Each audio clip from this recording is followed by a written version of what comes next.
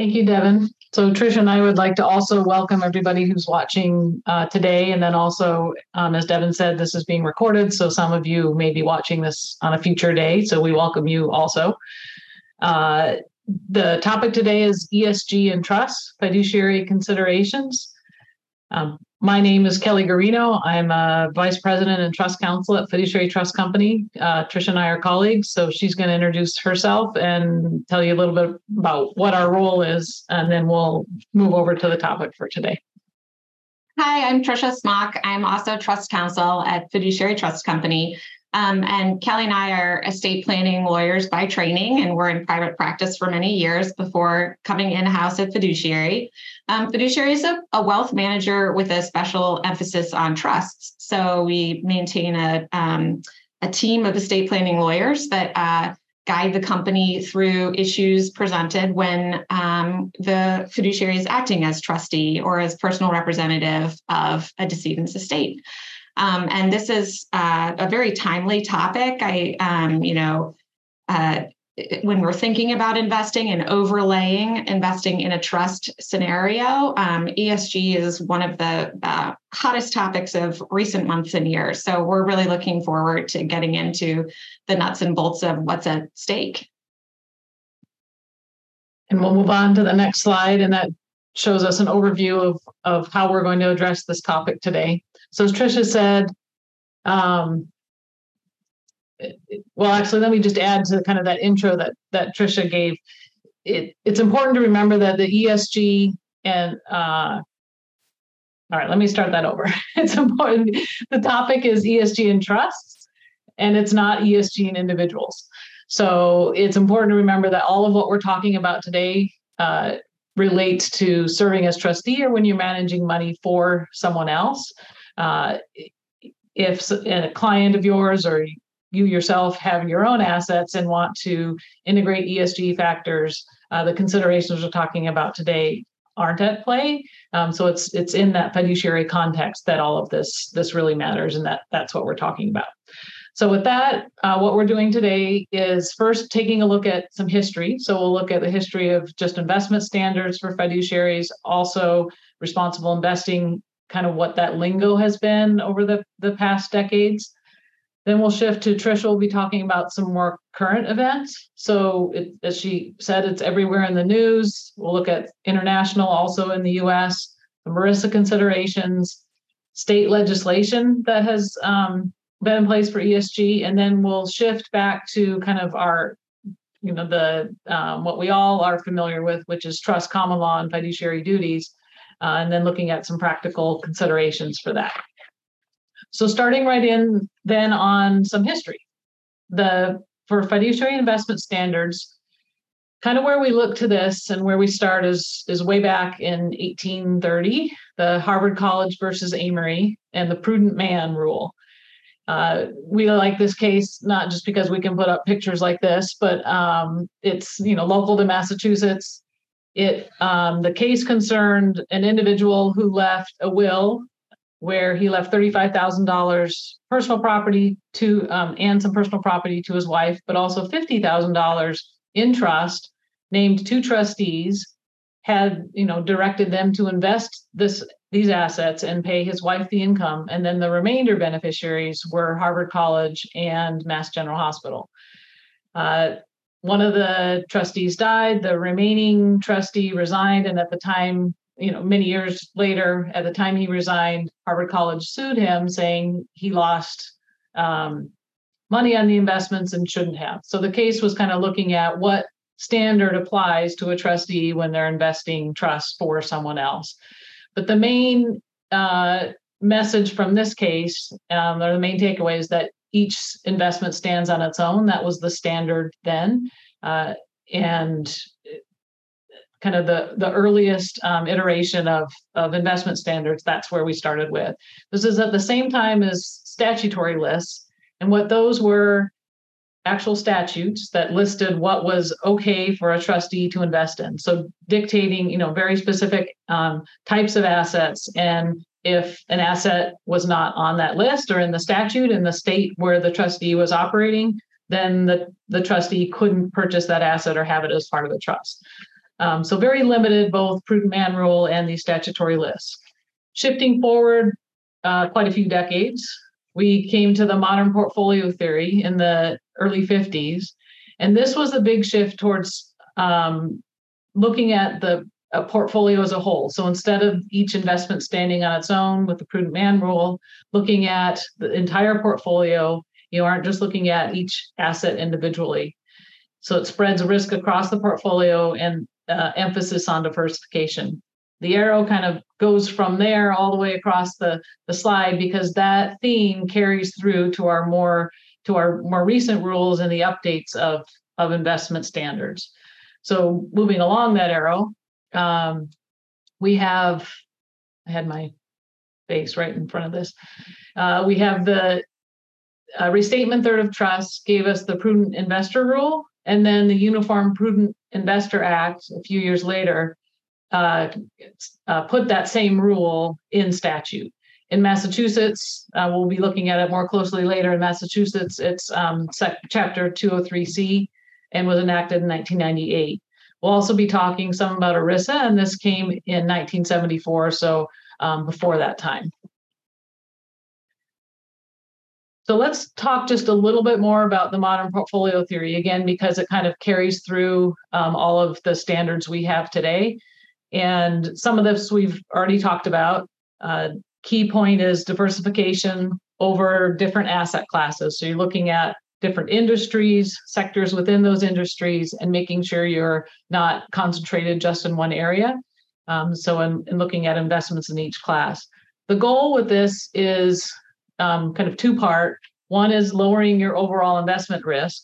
So again, if you're in just one asset, it will have ups and downs. And so your risk is commensurate with just having one motion of that asset, whether it is up or down. And to also increase the expected overall return. So you're both managing risk and increasing your return.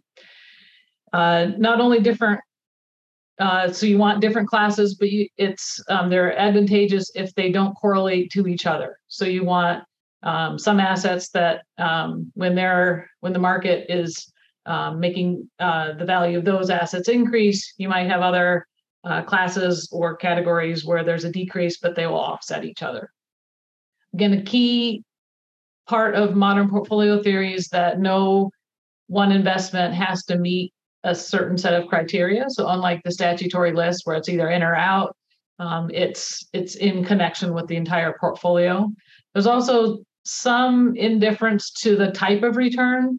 So thinking back to the Prudent Man rule in Harvard College, it was all about income and what was being produced as income.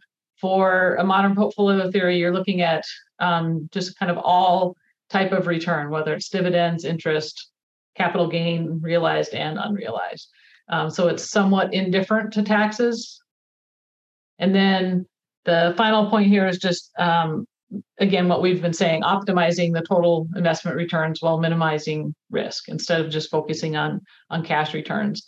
Even though Tricia went to the next slide, some critique of the modern portfolio theory that we're not going to talk about too much, but it does come into play when thinking about ESG factors and investing. That is that this focuses on short-term returns, that there's quarterly results, quarterly reporting, and then some say you should be looking at longer term instead. So now we can go to the next slide, and we'll shift from we have history of investment standards and how that's changed over time.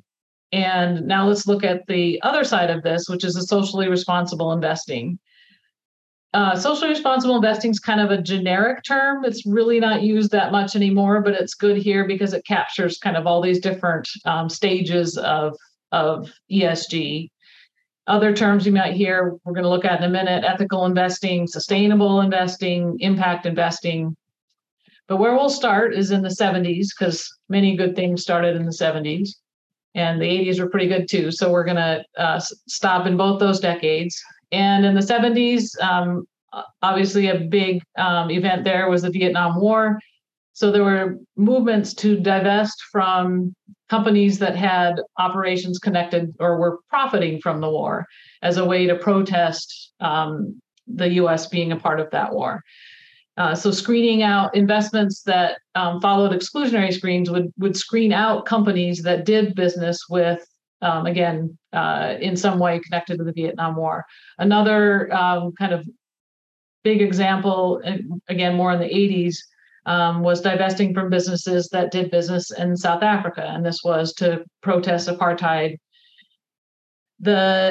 Also sin stocks and excluding the quotes sin stocks also became more prevalent at this time. So things like tobacco, alcohol, guns, gambling, that you can point to a specific activity and again exclude all companies that have a connection to that type of activity.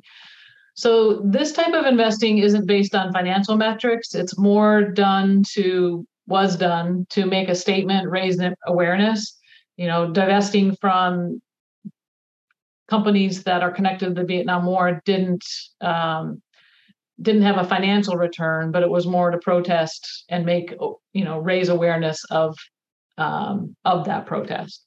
So moving from there to kind of the opposite, which is positive screens, and this is somewhat just self-explanatory. You're looking for a best-in-class selection for a company. So in any given category or a sector, you're looking for what company might be doing the best things for a certain standpoint. So example, environmental factors. This isn't that different from there's components of ESG in this, but this is kind of the early way of looking at it. Moving from there to kind of our next iteration, or the next iteration is corporate social responsibility. This is a broad concept. It's kind of talking about companies operating in a way that improves the world. So that could be a number of ways, whether it's the society, environment, it might be good governance, it might be employee relations, supply chain relations, customer relations, environmental management, philanthropy, community involvement, all of those type of things connected to how a company actually operates and interacts in its industry and in the greater world and in the different places that it operates. Both, again, maybe it's home office, it's manufacturing facilities, but also its supply chain, which could reach around the entire world. So the concept is, that it operates in a way that helps society. It also may help brand image, which is good for the company, and maybe morale in the workplace. Probably, in thinking about companies that do this, I think we all can think of some that kind of the way they advertise or position themselves in the market is with this, we do good. Patagonia is the one I think of as a good example here. If you just Google and look at their website with corporate social responsibility, they have pages of kind of different things they've done over the years in response to concerns that they've learned about in their operations. So, garment manufacturing is notorious for having maybe not the greatest conditions for workers. And so they've done different measures to try to improve that, from third-party auditors to really looking at where their workers are coming from. And, maybe they're paying a fair wage in one country, but they've learned that in order to get workers into that country, those workers are paying a certain amount of debt. And so they're indebted for years once they're there, even though they're getting paid a fair wage. So looking from top to bottom at their whole supply chain and where materials come from. And again, they explain all of this on their website of the different initiatives they've carried out to do that. And other, that's just one example. Other companies carry out similar activities. There are scores for companies in this corporate and social responsibility, and we'll talk about scoring or reporting in a minute. The next one we want to touch on is impact investing. So unlike corporate social responsibility, that's really just looking at doing good, impact investing is looking at both financial factors and the social impact factors. So there can be kind of which one you put first. may matter. So you can have the impact first, and then the financial factors are kind of secondary, or you could have the finance first, and the social impact factors are secondary to that. So there can be a range of what the expected return is with this type of investment, from even below market to just a return of capital to market rate or above, depending on where the emphasis is. There's some concern that with impact investing, if the popularity grows, that there will be a heavier push toward just market rate returns instead of this concept of doing good. I looked for an example of this, and so we just talked about Patagonia as maybe an example of a company that has a social responsibility mindset. In the materials that, sorry, the light just went off. On the next page, there's a footnote of a good article by Susan Carey. It's law review article. She's a professor at, I believe, Oregon Law School. And she has good explanations of, so all of this kind of different areas of socially responsible investing. She has nice explanations of that. And then, actually, you can go back to the prior screen, Tricia. And then she has a nice example of impact investing that is, I don't know if I'm pronouncing it right, but it's Eco Toilet or ICO Toilet. Maybe it's Eco Toilet, but it's spelled IKO. And it's a company that is, so again, the focus is on improving lives and the environment, or both, but also providing good services. So this company produces essentially portable toilets in developing places. It solves a water scarcity issue. It solves sanitation issue. But their twist on it is that they make these mobile facilities as kind of a community center. So they also provide electricity and infrastructure with the mobile units that allow small businesses to set up shop right there. And then it becomes a place where people come for business and community and connection, in addition to using toilets. So it's kind of an interesting example, and you can also look at their website. Now we'll move on to the next slide, and with a term that we're more familiar with, and as Tricia said, it's in the news everywhere now, is ESG. And ESG integration, and the puzzle's a good picture here, and not just because Tricia and I like puzzles, but because with ESG integration, the environmental, social, and governance factors are all working together, and these factors are combined with the traditional financial metrics to measure companies. So let's look at, and this is probably late 1990s, early 2000s when this first started, this term and these this shape of this concept started becoming more prevalent. So with environmental factors, of course, they're listed here, climate change, carbon emissions, pollution, energy efficiency, biodiversity, animal welfare, all of those things. And again, both at a company's headquarters, their manufacturing facilities, and their whole supply chain. Social is things like labor conditions, employee engagement, human rights, gender and diversity policies. Again, all wherever the company operates or wherever their operations affect others. And then governance is, things that are connected to the board and the executives, but also how transparent the company is with respect to that governance and the public. So transparency, anti-corruption policies, and whether they do lobbying or political type activities. So the ESG factors in the thinking is that if you can identify these or quantify these factors, then you can identify potential opportunities and risks for investment. So you might have companies that are not valued correctly in the market because these things haven't been factored in. But and using ESG factors expands the information that's used to evaluate a company, so you're making better decisions about it. So that's kind of how you're using those factors to better your return. Speaking of bettering the return, there are a number of studies looking at whether doing that, so including ESG factors, does increase returns or whether it decreases them, because if you're looking for companies that have good ESG scores, then you're necessarily taking some companies off the table and not investing in those, or and whether limiting that field then limits your returns. And there are a lot of studies that come out both ways.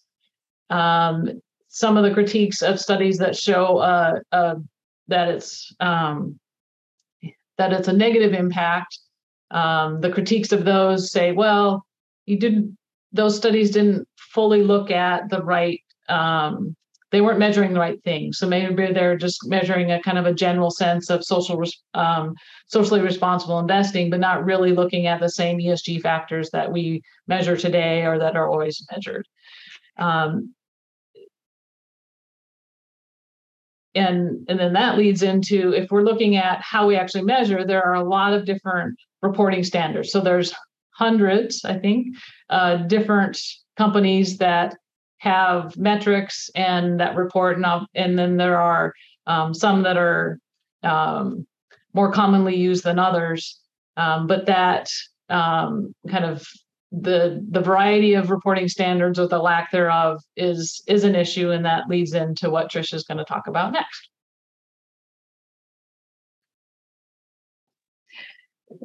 That's right. The next thing I wanted to discuss was the reporting standards surrounding ESG. And one of the problems, as Kelly mentioned, is that there isn't a standardized way of looking at ESG in an investment or quantifying it. So, what even qualifies as an ESG factor? Is it, poorly incentivized management? Is it unhealthy products? What factors are we actually evaluating the company on? And then, if we're looking, say, more specifically at, greenhouse gas emissions, would we prioritize natural gas? Would we prioritize nuclear power, which is the cleanest, but has a, catastrophic risk of failure? So how do you quantify which one of those alternatives is preferable? And then what among these different factors are the most important, and what if they point in different directions? So a good example of this is when the S&P removed Tesla from its ESG stock index, but left Exxon in, which, on the we'll have a little quote later from Elon Musk, who saw this to be unfair or incorrect or mind-boggling. But depending on how you're weighing those factors, you could end up with a company that seems very ESG-ish, ranking lower than a company that seems pretty anti-ESG.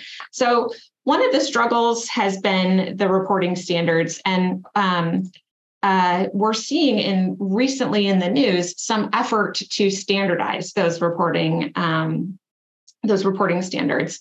So ESG seems to be everywhere lately. The first area that we're seeing it is in the securities laws context. So what are companies required to report on under law? And then the second area we're seeing an explosion of ESG in the news is within retirement plan investing. So kind of as Kelly was talking about at the very beginning of the program, what we're looking at today is ESG investing when you're investing someone else's money.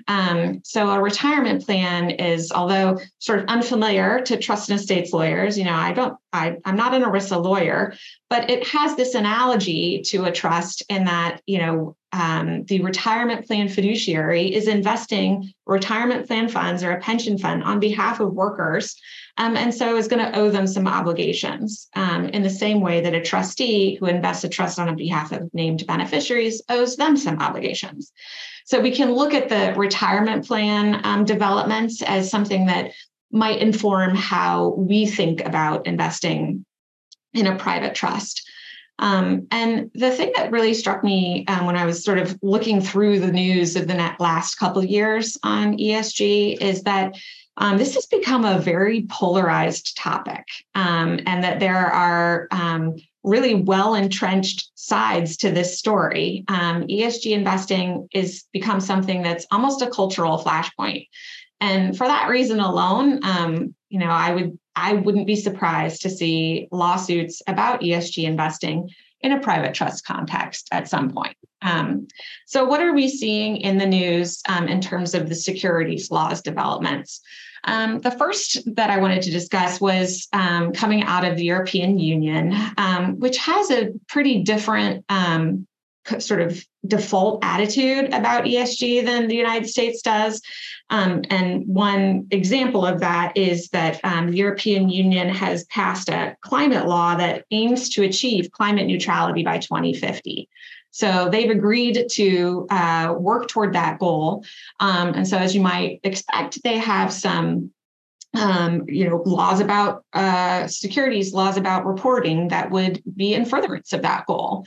So the Corporate Sustainability Reporting Directive was released by or finalized by the EU in January 2023. And it's going to require companies to report on information surrounding climate change mitigation. It's going to require them to report on gender equality, working conditions, and human rights. And then from a governance standpoint, it's going to require companies to disclose their own internal risk management systems and controls over this type of reporting. And this will be phased in over the next 5 years or so. And will apply to 50,000 companies in the EU and maybe up to 10,000 elsewhere, including about 3,000 in the US. So this requirement will, one would hope, create a sense of standardized information and quantification about ESG factors across companies. And one interesting thing, again, this really goes to the sort of default positioning of the EU as opposed to maybe what we see in the US, is that companies are going to be required to report this information regardless of whether it's financially material to their bottom line. So there's a real emphasis on this information is important to know, even separate from how it might affect investment performance. In the United States, there has been a development to increase reporting only surrounding environmental factors. And this is the so-called Gensler rule for the chair of the SEC, Gary Gensler, who proposed this rule in March of 2022. They call it the climate rule. Gary Gensler does not call it the Gensler rule. But the idea is to expand upon the reporting that publicly traded companies already have to do about material risks to include climate change risk specifically. So the company would need to detail its preparedness for extreme weather events, and then also it would have to disclose its own greenhouse gas emissions from its own operations, the greenhouse gas emissions from the power it uses for its operations, and then in some cases, greenhouse gas emissions from inputs to its production and from downstream activities, so after its product is released to market. This is again centered on the E, the environmental, and specifically, greenhouse gas emission disclosures. It was proposed again in March of 2022, and it was, planned to be implemented in 2024 to 2027. But already, this timeline is being pushed back.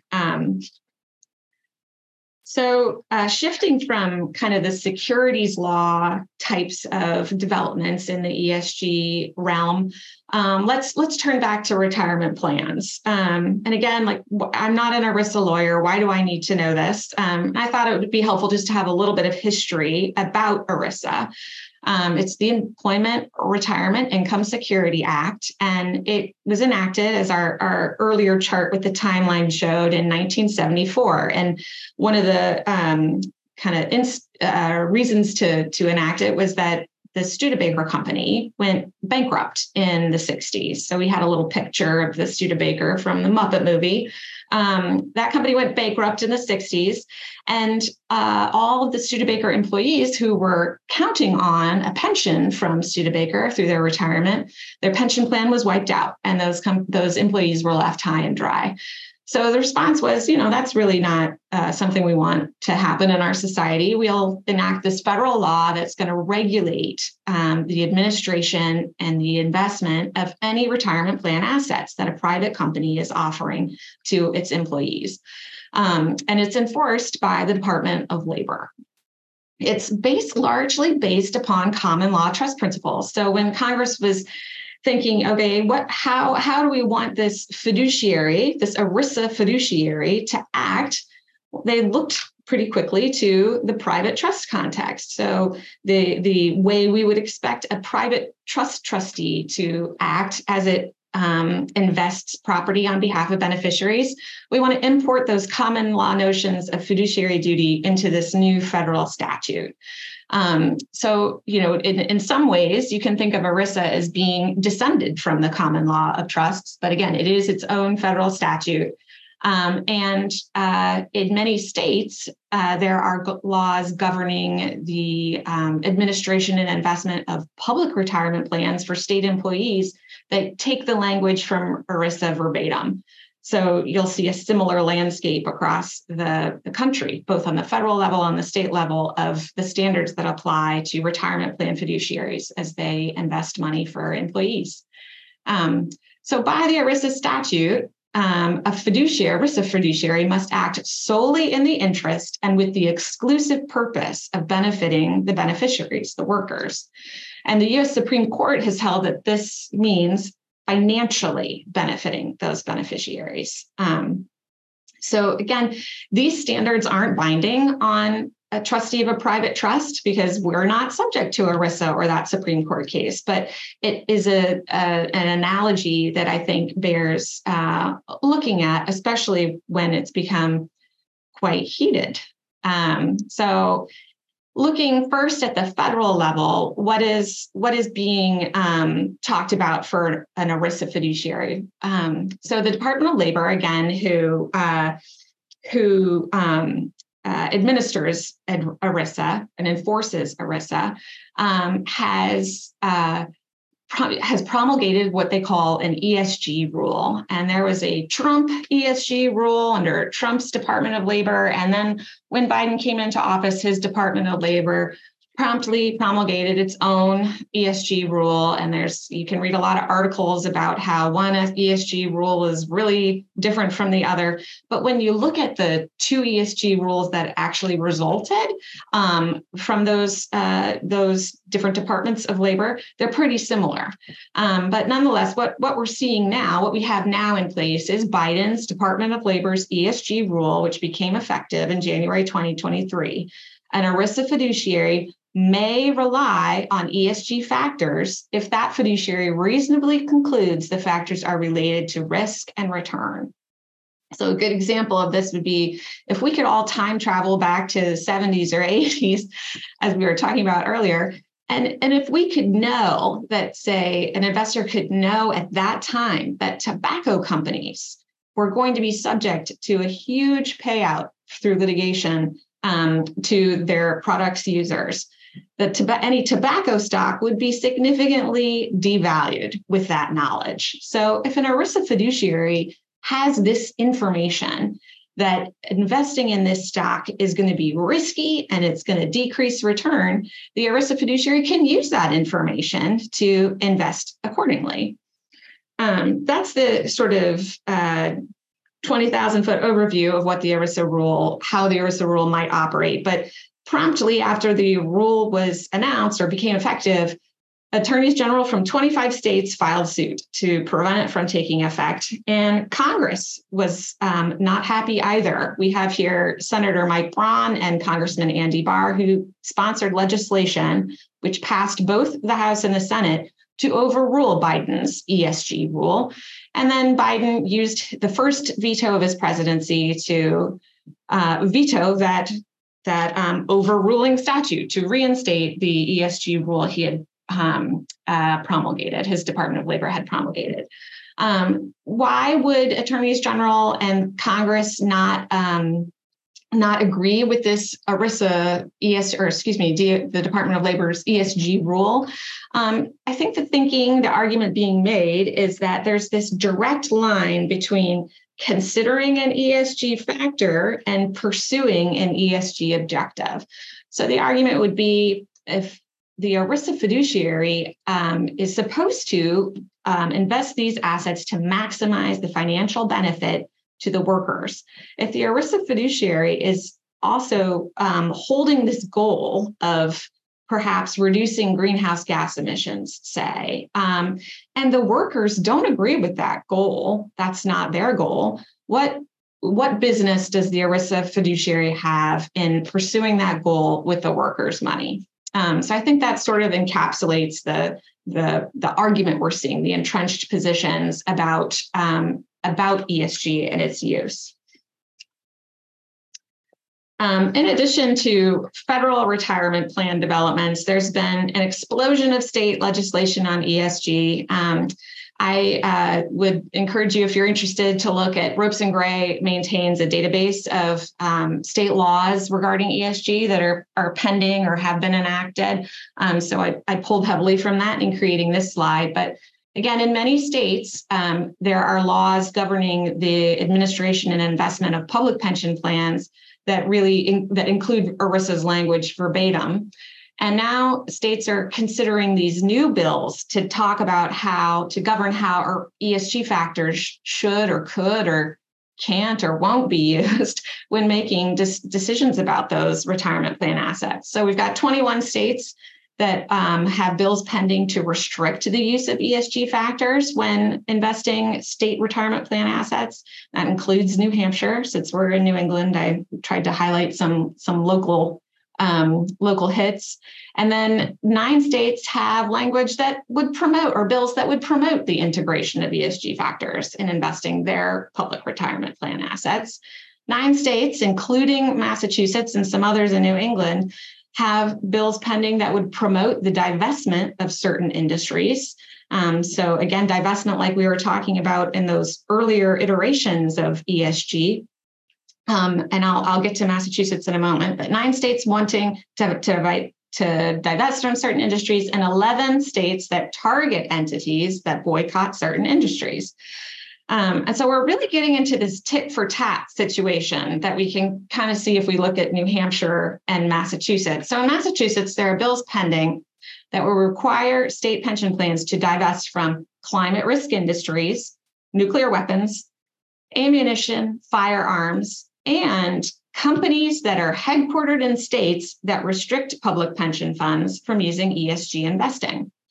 So if New Hampshire passes its law that says New Hampshire's public pension funds cannot use ESG in investing fund assets, then the Massachusetts pension fund administrator would, if this bill were passed in Massachusetts, would not be able to invest in any company headquartered in New Hampshire. So again, it's becoming this tit for tat of entrenched positions. People feel very strongly about whether these factors can, could, should, or should not be used in investing in retirement plans. But with that overview of ERISA and securities laws, we'll turn back to trusts, and I'll hand it back over to Kelly. Thanks, Tricia. So as Tricia said, now let's turn back to something that's maybe more familiar to us as trust and estate lawyers, and go back to the common law fiduciary duties. So in this slide, obviously, we have kind of the whole constellation of fiduciary duties. As we know, it's not one particular, one specific duty. There's a lot of different ones, and they kind of follow the life cycle of a trust. So from first taking control of the property as a trustee and keeping that property separate, letting the beneficiaries know what property is there, and then getting into some of the duties we'll talk about next of making it productive, maintaining, having that loyalty to the beneficiaries, So again, from the whole lifespan of a trust, there's this whole set of duties that a trustee needs to always keep in mind. And even for attorneys who aren't practicing as trustees, you have clients that are, and you're setting up trusts, these also come into play. So looking at the next slide, we've highlighted the ones that we're going to talk about or focus on because they're related to investing and to the ESG investing concept. The first that I'll talk about is the duty of prudence, or it's also known as the duty of care. And I've just kind of added on to this the duty to make trust property productive, because that seemed obvious. And then Tricia will talk about the duty of loyalty and then this duty of impartiality between current beneficiaries and remainder beneficiaries. So moving on to this duty of prudence, we go back to our friend, the prudent investor rule. So again, looking at that timeline and kind of where we started and where we ended up on investing standards, the prudent investor rule is where we are now. It reflects the modern portfolio theory of diversification and managing risk across the whole portfolio. And it is encoded in statute in Massachusetts. And the site is here, we mentioned it earlier. And at its simplest, the rule says that the trustee must invest the trust assets as a prudent investor would, given the purposes and terms of the trust. So let's look at that rule a little more closely. Prudent investor generally means using reasonable care, skill, and caution. So we kind of have all of these not qualitative terms that inform us on this rule, as opposed to very specific, lists from our early days of statutory lists. We've highlighted that no investing technique is per se prudent or imprudent under the rule. Again, you're looking at the context of the trust and the purposes of the trust. So, what are those things to look at? What are the distribution requirements? What are the interests of the beneficiaries? What was the purpose of the trust when it was established? Is that in the trust instrument, or is the grantor's intent otherwise stated? And then also what's happening in the economy. So looking at, again, some of the factors we talked about earlier of what role each investment plays in connection with the other assets owned by the trust. As Tricia's, I think, mentioned maybe explicitly or has alluded to, that at this point, it's fairly widely accepted that ESG information could have a financial impact on return expectations of any given investment. And so for that purpose, so because the rule tells us that we should be looking at the entire context of the trust and the environment that it's in, and because ESG information can have a financial impact and return expectations for any given company, then a trustee maybe should be considering ESG information. Again, there's a difference between considering information that is ESG factors that are going to affect risk and return versus ESG factors that are purely for social reasons, or just to, again, if we're thinking of the icons that are on our development of socially responsible investing, if you're just looking at the earth and not the earth and the money, then maybe there's more limitation on what a trustee can do. As we've mentioned already, actually obtaining and quantifying that ESG information can be problematic. There's a number of different standards and companies that issue standards and ratings, and how you look at each of the factors can vary. Tricia mentioned an example of Tesla and Exxon, and that how in 2022 the S&P removed Tesla from its ESG index and left Exxon on, and what is behind that. I think we, in just common, if we're again looking at ESG from kind of just a distant level, you would think Tesla is an ESG positive company, and Exxon probably isn't, because it's kind of from the original oil stocks and energy environment, maybe not the best, especially for Alaskans. But if we look at the Tesla example, what did happen here when it removed the index. So let's look at each one. So Tesla, typically its governance scores are low, and that's because of the person who's quoted here. They often limit the public disclosures from the company because of Musk's tweets and just how volatile they can be. Musk also is close, or at least was close to had close ties to several of the directors on the board of directors. And so those factors, and maybe others too, in many rating systems makes Tesla score lower. For social factors, it also often scores low, apparently because of treatment of workers and in their whole supply chain. For the environmental side, it actually can matter, again, what measures are being used to give the environmental number. So if you're looking, for example, just at the output of Tesla and looking at, well, they have low emission cars, and that's a good thing if we're worried about climate change and things that are good for the environment.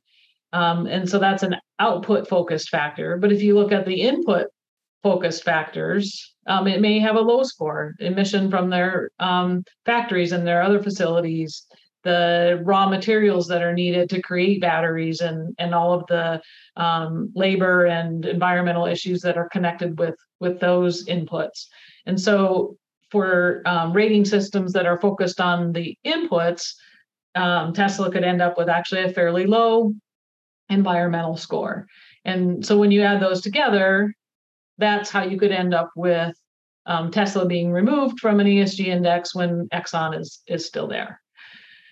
So the thing to remember with, just like our investing standards have evolved over time, they still will. And the imprudent investor rule takes that into account. So it's saying you need to look at what the environment is around you as a trustee and as you're investing, and that is a flexible standard. It will continue to evolve. And so it's following industry norms with a kind of a look to what's prudent at the time. And let's see. So with that, I think we'll move on to Trisha's duties. So I'm going to talk about the common law duty of loyalty and duty of impartiality. So the common law duty of loyalty evolved to protect the beneficiaries from conflicts of interest in the trustee or self-dealing by the trustee. So the trustee must be loyal to the beneficiaries and not seek to advance the trustee's own interests or better the trustee, him or herself, but again, only advance the beneficiary's interests. So the rule is stated that the trustee must not use its role to achieve any other objective, even if the goal is laudable, like less pollution or more equality, and the beneficiaries are not harmed. So if you think about that very strictly, that even when, as Kelly was saying, the trustee is thinking about both the earth and the money, just thinking about the earth is a violation of the duty of loyalty. So that should give trustees pause to be careful and tread carefully here. It goes back to the as I said, this has become so entrenched and polarized, but that thinking of the beneficiary saying, hey, this isn't trustee, this isn't your money. And if you're trying to achieve a goal of, less pollution, maybe I don't share that goal. Or maybe the donor to the trust didn't share that goal. So this duty does, again, give pause to the use of ESG factors when investing. Although I do think that a strict use of ESG to decrease risk and elevate return, really focusing on that money and it maybe happening to hit the earth as you do it, would be acceptable under this duty. And then the second common law duty of impartiality means that the trustee must remain impartial between a trust's current beneficiaries and the remainder beneficiaries. So, a classic case with you have an income beneficiary in front of you, and their issue are going to be the remainder beneficiaries. You can't, prioritize this income beneficiary at the expense of the remainder beneficiaries. You need to be making the trust property grow for those remainder beneficiaries as well. And this duty gives us pause because you may find yourself as a trustee with all of the current beneficiaries in front of you who agree that ESG investing or pursuing a certain goal is a desired use of the trust money. But you don't know what people who aren't born yet think. And we don't know how attitudes about this type of investing are going to evolve. Certainly the last 24 months and reading the news in the last 24 months have shown me that there are very differing and strong opinions about this, and that the landscape is changing quickly. So this duty would also perhaps give us pause as a trustee when thinking about ESG investing within a trust. So with all that in mind, what should the trustee do? And I think, it bears emphasizing that we should always be looking at the trust document. And those of you who are still drafting documents, I'm not anymore because I'm in-house, but if you're in private practice and drafting documents, do you have a donor who feels strongly about ESG investing? Do you have a family who really wants to use their wealth to achieve certain social goals? It would, I think, be a great idea to include that specifically in your document or by some sort of side memorandum in writing to make it clear that this is what was intended for these funds and that the trustee following that intent is one of the purposes of the trust. Use ESG factors, as I was saying just a moment ago, strictly to enhance risk-adjusted return, strictly to look at those tobacco companies and see a future liability that is going to affect investment performance. Really focus on the dollars, and if you happen to hit the earth as well, then all the better, but focusing again on financial benefits to your beneficiaries. But if a more aggressive ESG direction is requested, so this family specifically wants to achieve some social purpose in addition to making money, or maybe even at the expense of making money, you can consider an NJSA. And in 2021, New Hampshire enacted a statute that specifically permits interested parties to a trust to agree by means of an NJSA that the trust will be invested in alignment with their social, environmental, or governance objectives or other values or beliefs, regardless of investment performance. So if you have a group of beneficiaries, a family or other set of beneficiaries that agrees that this is something they would like the trust to be doing, there is the ability to get this protection for everyone via an NJSA to implement that more sort of aggressive ESG type investing. And I'll say there are a number of other states that have similar statutes that, I think Delaware has one and maybe Oregon. So, we may be seeing more of these as time goes on. So that brings us to the end of our prepared slides. And again, the Q&A is open. If anybody wants to take a moment to type in a question, we will monitor that for just the next few minutes as we wrap up. Doesn't look like there are any questions there yet.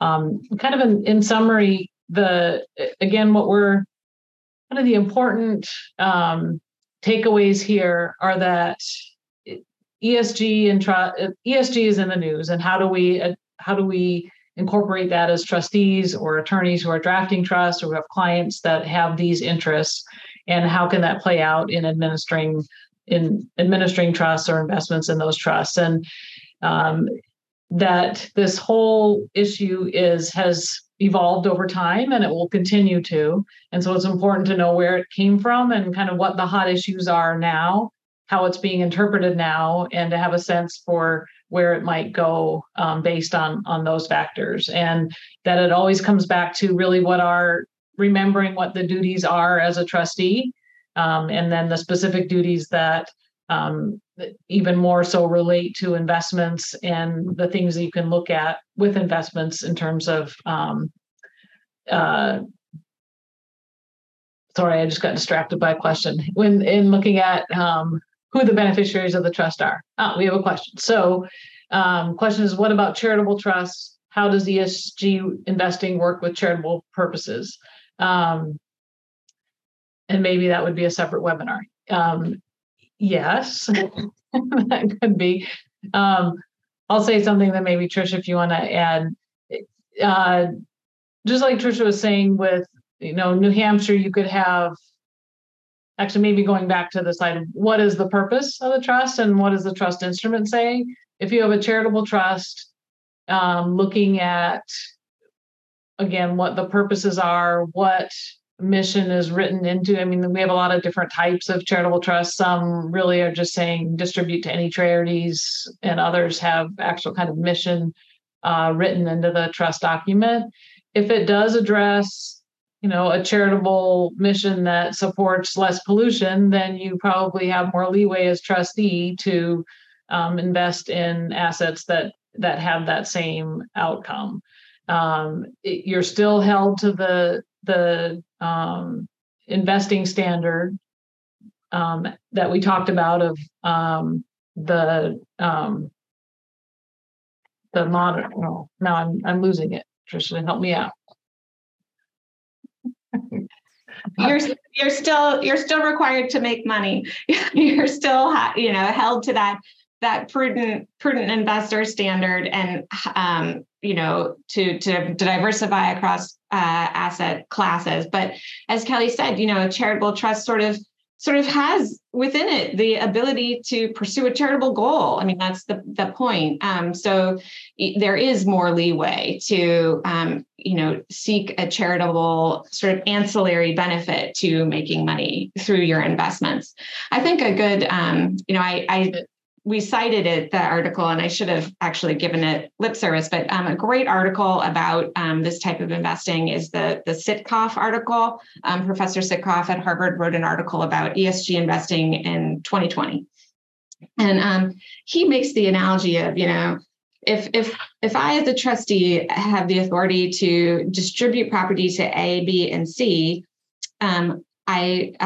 charity isn't listed there, right? If I can't make if I'm only allowed to distribute to A, B, and C, I'm prohibited from writing a check to, MGH. I only can do A, B, and C.